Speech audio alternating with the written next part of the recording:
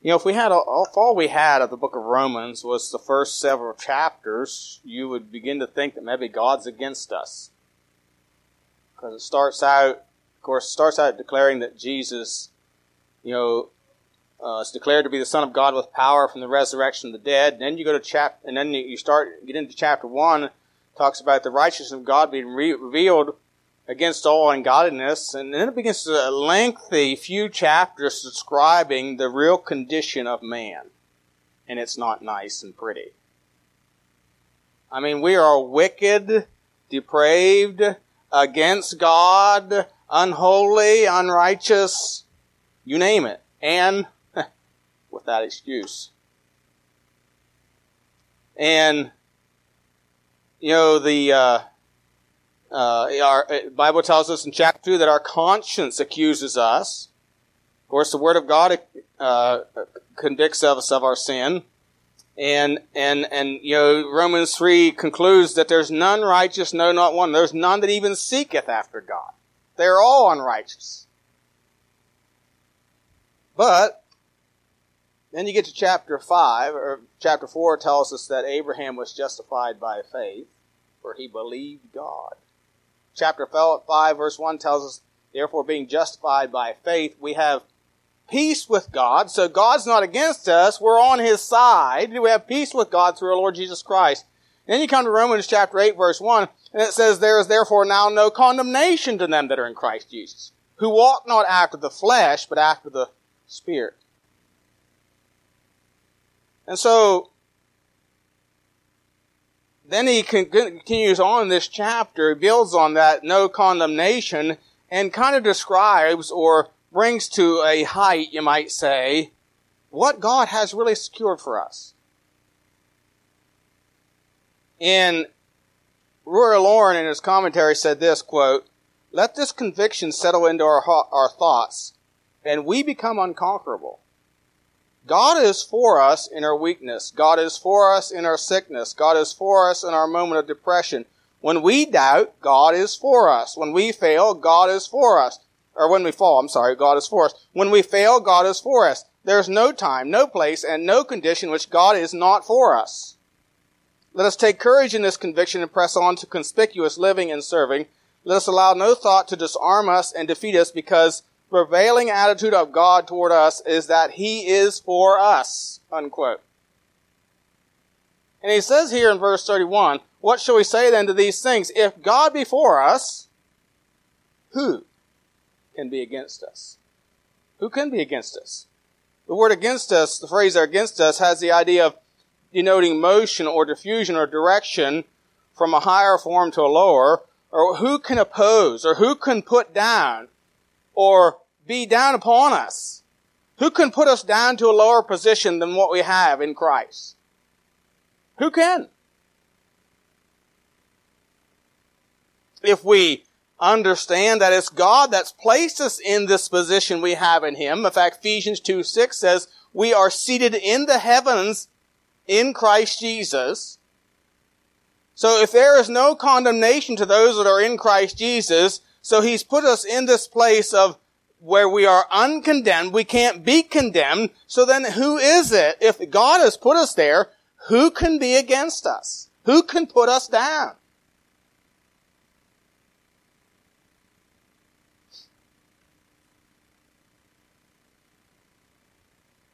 Through the gift of salvation through Christ, through trusting in Christ as our Lord and Savior, we have been raised to the highest position possible. Do you realize it's higher than the angels? In fact, Hebrews 1:14 says they are ministering spirits unto the heirs of salvation. And Peter tells us, I think it's 1 Peter 1, the angels desire to look into what we have. They don't have what we have. They have an interest in it, and they desire to look into it. In fact, Ephesians 3 tells us that the church can instruct the angels. The manifold wisdom of God is known by the church to the principalities and powers.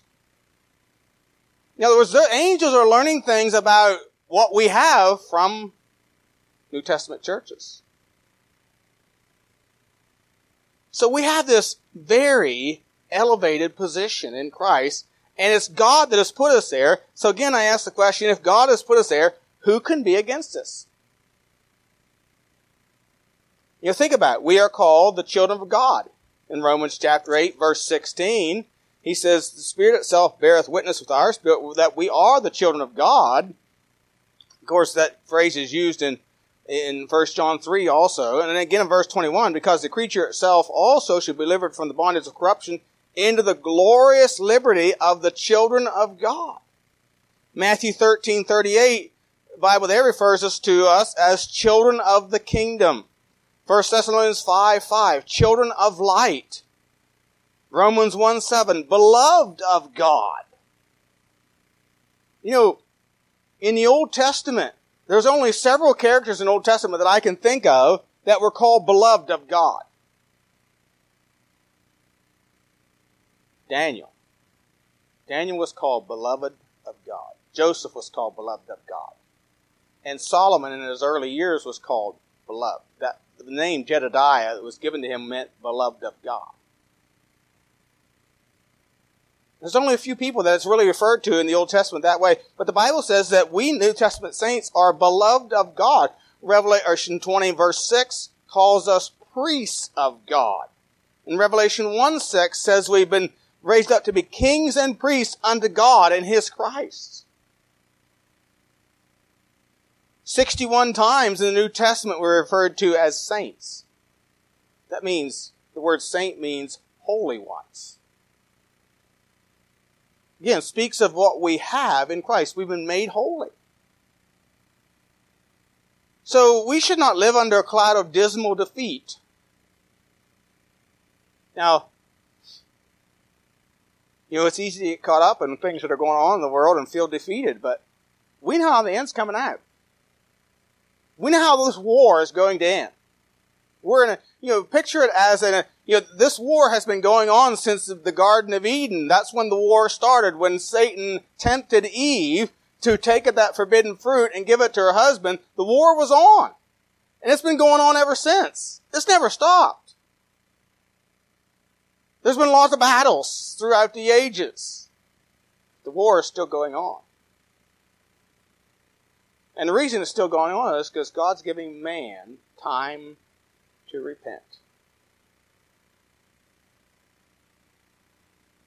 But we know how the end's coming out. And so, we are justified. We are saints. We have a place, an elevated position with God. We are seated in the heavenlies with Christ. A preacher friend of mine used to say, my head's in heaven. You can't kill me. And so if God be for us, who shall be against us? Notice the second thing it says, will He not give us the things that we need? And notice verse 32, He that spared not His own Son, but delivered Him up for us all, how shall He not with Him also freely give us all things? Now, I think he's talking here of things that we need pertaining to our salvation. He has given us everything that we need. He's already given us the greatest gift He can possibly give. That is salvation. His Son died in our place to redeem us from our sins. Why would He withhold from us things that we need? Now, if you ask different people, you're going to get different ideas of what needs are.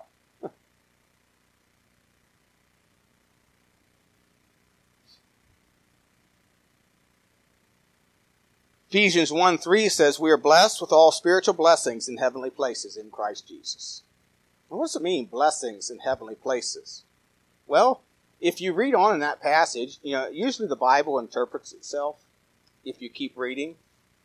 And if you read on that passage, it says in verse 4, according as He has chosen us in Him before the foundation of the world, that we should be holy. So He's made us holy. We are made holy in Christ. That is, we have the divine nature of God imputed to us. So we've been made right in the sight of God. We're holy as He is because He sees us in the righteousness of Christ. We have been made right. Even though we live in a body of flesh, a body of sin, we have been made right. We are without blame, it says, before him in love. And then it says he's predestinated us unto the adoption of children. Predestination has the idea he's predetermined.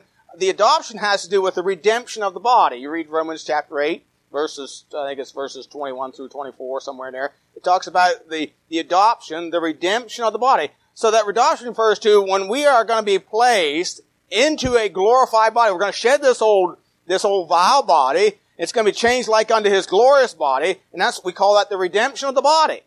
You should be the spirit and soul have already been redeemed, but the body hasn't.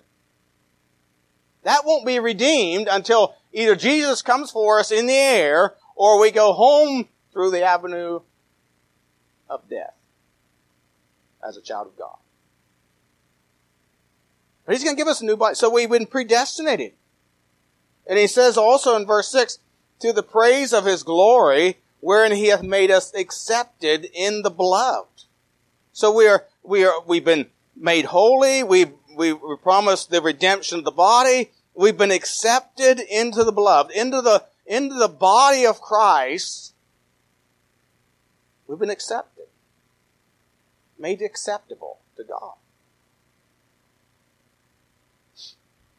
Do you ever hear parents say something about a child that they wish they wouldn't have had that one? You know, that's an awful thing to say. Do you know God will never say that? He will never say that. He will never say to you, I wish you were never going to say it.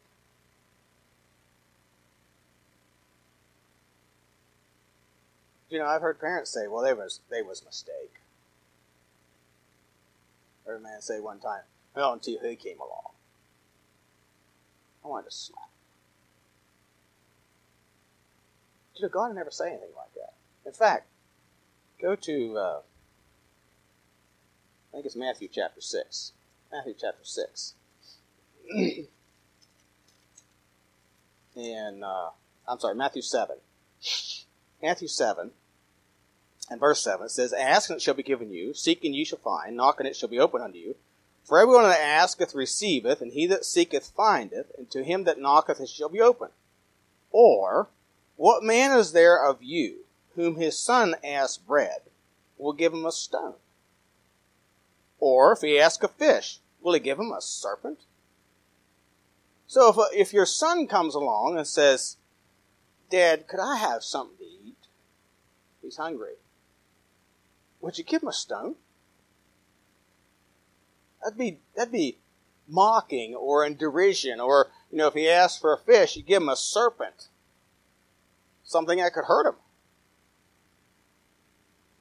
And he says, you know, a man wouldn't even do that to a son. And then he says this, if ye then, being evil, know how to give good gifts unto your children, how much more shall your heavenly Father which is in heaven give good things to them that ask him? See, God will give us everything, has given us everything that we need.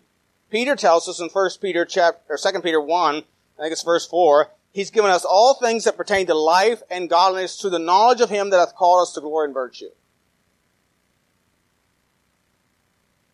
Now, I am thoroughly convinced that we have everything that we need pertaining to life's problems right here in this book. We don't need to go to the world seeking their advice. You know what the world does when you go to their advice, seeking their advice? They put Band-Aids on. It's like pouring gasoline on a fire. So like our government does to keep kicking the problems down the road, you know? Like the stimulus things, you know, that's just kicking the can down the road. Let's deal with the problem. No, see, God's solutions is let's deal with the problem. And he's given us everything that pertains to life and godliness through the knowledge. And then he tells us that we're given all these promises that pertain everything we need for an active, vigorous life, confirmed or being made in divine likeness as he's provided this word. And we're to add to those things. We're to start building our life then upon the foundation of the apostles and prophets, Jesus Christ himself being the chief cornerstone. And as we study the word of God, we're to strengthen ourselves in our walk with the Lord. We're to grow. becoming more Christ-like. And the principle is the same as, you pick up the silverware and you stick your fork into a chunk of meat and you put it to your mouth. If you want to grow or maintain your health, you have to eat. And, you don't want to eat unhealthy stuff for good health maintenance. Neither do we want to go to the world's garbage can to seek answers to life problems. It's like being on a consistent diet of potato chips and soda pop. It'll lead you to a very rapid death. No, you put the food in your mouth, you chew it, and the digestive system will use it to meet the needs of your body. You see, we must be diligent. That the idea of interest oneself most earnestly in studying the Word of God so that our life can be like a fruitful tree that's planted by the rivers of water, vibrant, flourishing. The problem is we don't want to meditate day and night in the Word of God.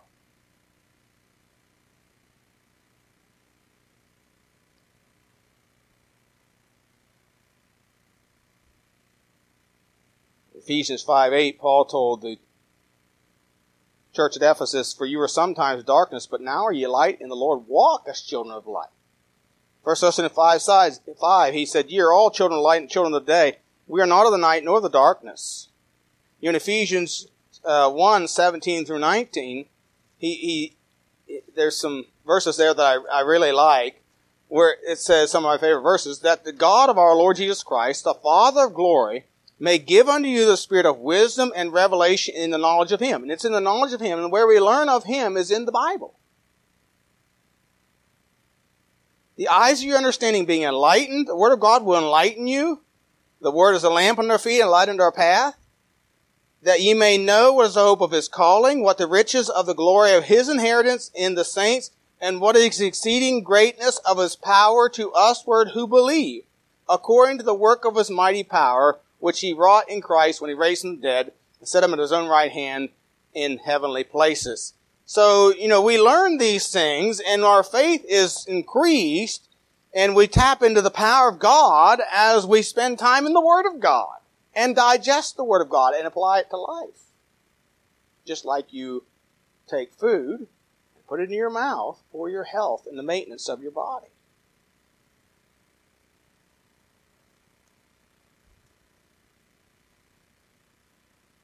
Somebody said the evidence, quote, "The evidence that He will give us all things, present and future, is in the exhibition of His love for us." God manifested His love for us in that while we're yet sinners, Christ died for us. What was true of the past is the measure of the present. What God has already done, He will continue to do. After all, He doesn't change. He doesn't change. So when you read your Bible and you read about what God did for Abraham back in Genesis, there's a lot of people who think, yeah, but that was in the Old Testament. And God did miracles back then. And how Daniel was protected from the lions.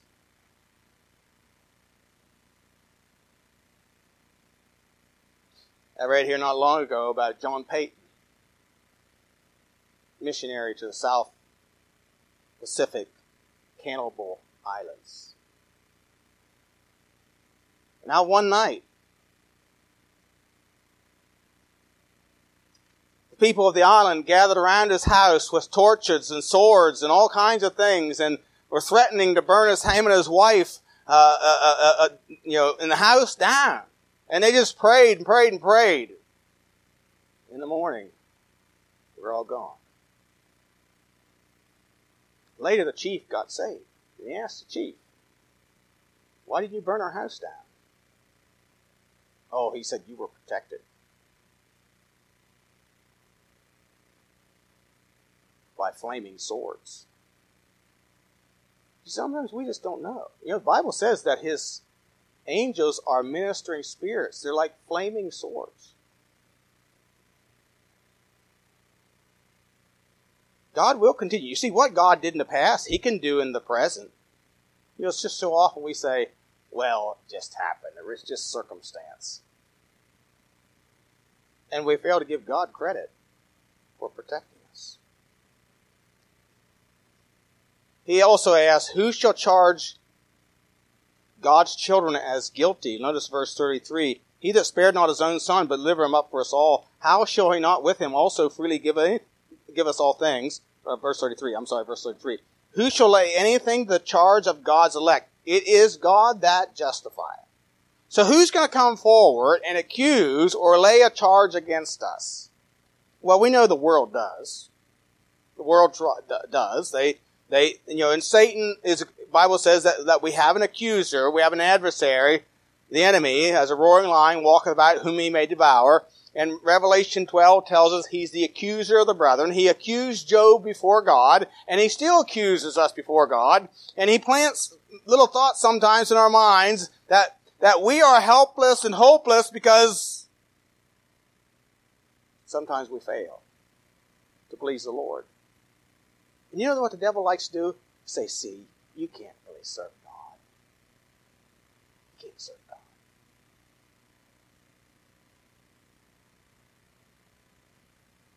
But we have been declared righteous by the judge of heaven and earth, who changes not.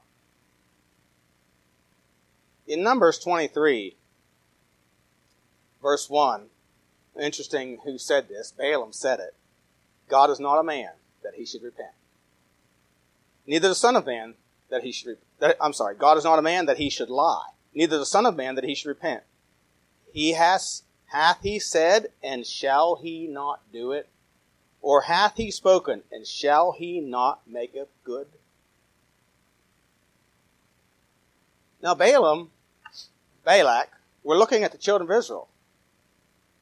Now, God had made a promise to the children of Israel. Now let me ask you a question. Would we say they were very righteous, sinless people? No. But God made a promise to them. I'm going to take you into the Canaan land. These are my people. I'm going to take you in there. Balak wants to destroy them, and Balaam's trying to find a way for God to agree with him to curse them. But God reminds him, look, Balaam, I'm not a man that I should lie. I'm not the son of man that I repent. I'm not going to change my mind. Have I not said it, and will I not do it? See, when God says, thou art justified, thou art justified.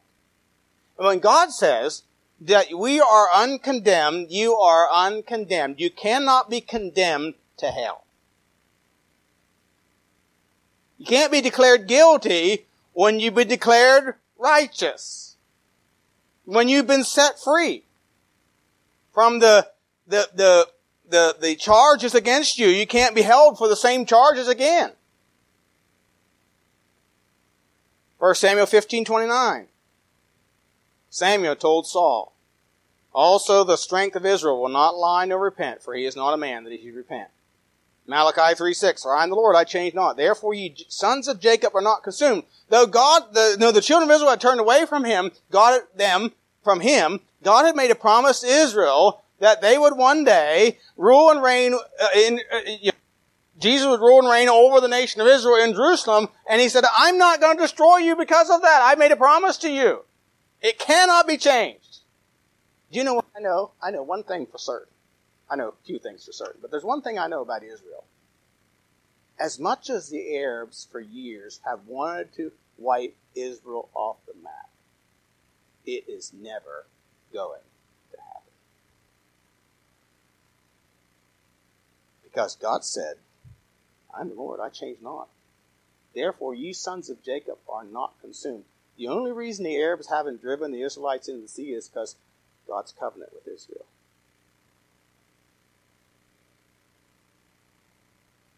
My wife and I watched it's like a documentary on the 6-Day War. It was really a war of tanks between Israel and Egypt. And Israel was out. Egypt had more tanks, they had more men, they had more air power, they had more of everything. And in 6 days, Israel cleaned their clock. 6 days. See, I don't care how many Arab nations or nations of the world get together and try to destroy Israel. It is not going to happen. Not going to happen. Why? Because God keeps His promises. And those promises that He has made to us, He is going to keep also. Verse 26 says, He helpeth our infirmities. It kind of reminds me, when it says, who can be against us or who can charge us, it kind of reminds me of the story in Esther, when King Ahasuerus answered Esther and said, who is he and where is he that dares presume in his heart to do so? In other words, to put your people to death. Who dares do that? We have an adversary that dares to try. The old serpent, the devil. But we also have an advocate with the Father, Jesus Christ, the righteous. And so, He declares us not guilty. Not guilty. One of these days, He's going to take that old serpent and cast him into the lake of fire. So who can condemn us? Verse 34. Who is worthy? Or who has power? You can be criticized. The world may condemn us. They may hate us and mock us and make fun of us, and criticize, and it may be friend or foe. But the judge of all the earth has already passed sentence when He says, who is He that condemneth, verse 4?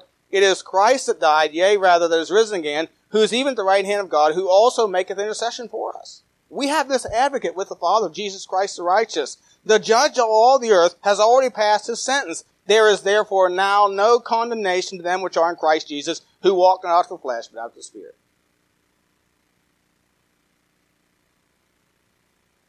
So who shall separate us? That's the next question he asks. Who shall separate us from the love of Christ? And he gives a list of things. Tribulation, distress. We learned a few weeks ago that tribulation, distress, persecution, famine, nakedness, all those things. That people down through the centuries have endured all those things and not denied their Lord.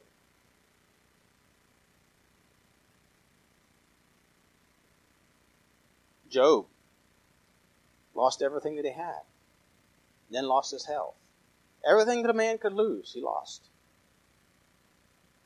And yet, he sinned not. He did not deny his Lord. He said, the Lord giveth and the Lord taketh away. Blessed be the name of the Lord.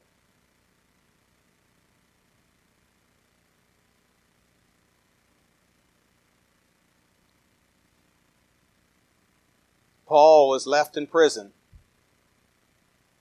He talked about suffering. The Bible here talks about nakedness or peril. This meant a lack of clothes simply because one had no ways or means of getting them. And Paul wrote to Timothy in 2 Timothy 4, says, the cloak that left at Troas with Carpus bring with thee. Why did he need a cloak? Well, I'm sure they didn't have heated prisons back then. Prisons today, at least here in this country, are like Holiday Inns. Because he was cold. Prison garments weren't sufficient. In fact, if you got garments, it's because people brought them to you. And so all these things.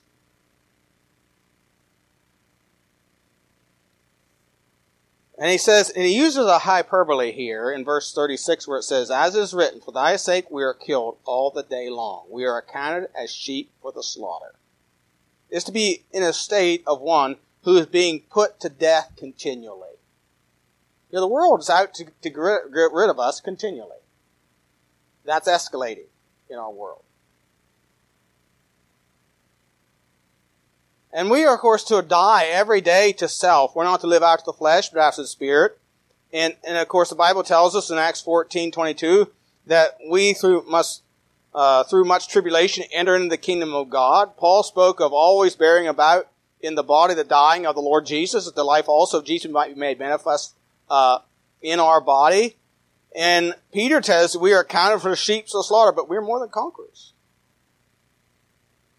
You see, death cannot, even death, sword, peril, nakedness, all these things cannot separate us from God. In fact, what did Paul say? For me to live is Christ, but to die is gain. See, death for a child of God is simply the vehicle that translates us from this cursed earth to heaven. It can't separate us from God. It can't separate us from the love of Christ. It's told that, John R. Rice, in his early days, was preaching pretty hard against the liquor crowd. He did a lot of area wides and things like that, and there was great revivals in those days in America, and he preached a lot against liquor. And the liquor industry was getting a little tired of it. So they picked him up one day, took him for a ride, and threatened him. And he said, "You can't threaten me with death." And they didn't know what to do. So they let him go. Well, see, death for a child of God just means we leave this toil of this life and go to be with the Lord, where there are pleasures forevermore. So life's trials need not undo us. He helpeth our infirmities. He intercedes for us at times we need. And so whether these things come upon us, trials of today, anxieties about the future, height or things elevated of space, barrier, or extreme poverty, none of these things can change our relationship and our position in Christ. We are children of God through faith in the Son of God, who has conquered death for us and has given us power, that is the authority, to become the sons of God, joint heirs with Christ, the King of Kings, the Lord of Lords. So we are more than conquerors through Him. And no matter what happens,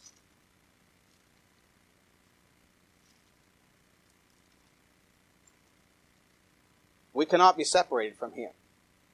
Psalm 46 was, God is our refuge and strength, a very present help in trouble. Therefore we will not fear, though the earth be removed, though the mountains be carried away into the midst of the sea. It don't matter if the earth is removed, or we are removed from it, or the mountains are carried away. Peter tells us that the heaven and earth, as present, is going to be destroyed by fire. And though he goes on and says, though the mountains shake with the swelling thereof. And I kind of think that, often mountains speaks of strongholds, earthly strongholds, like the great whore in Revelation 17 sitteth upon 7 mountains. That's Rome, by the way, the Roman Catholic Church. I think it's identified very easily there in Revelation 17. So it speaks of that speaks of a demonic stronghold. It's called the great whore. And he says that though the kingdoms of this world be shaken, God is still our help. He's our present help.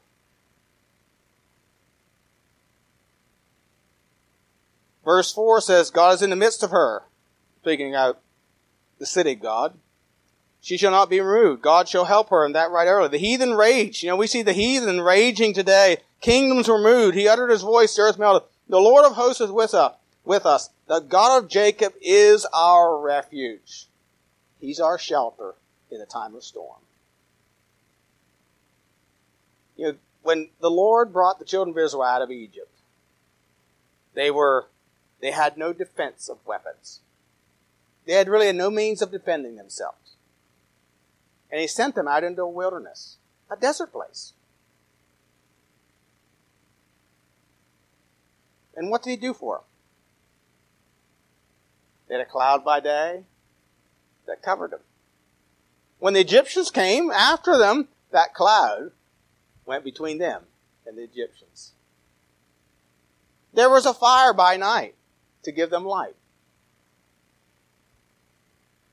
Psalm 121 says, He that keepeth thee will neither slumber nor sleep. The Lord is thy keeper. The Lord is thy shade upon thy right hand. You see, no matter what happens in this world, what God has secured for us cannot be unsecured. If you're trusting Jesus Christ as your Lord and Savior. We are the children of God. And He is the one that keeps us. Peter tells us that we are kept by the power of God through faith unto salvation. So we need to trust Him.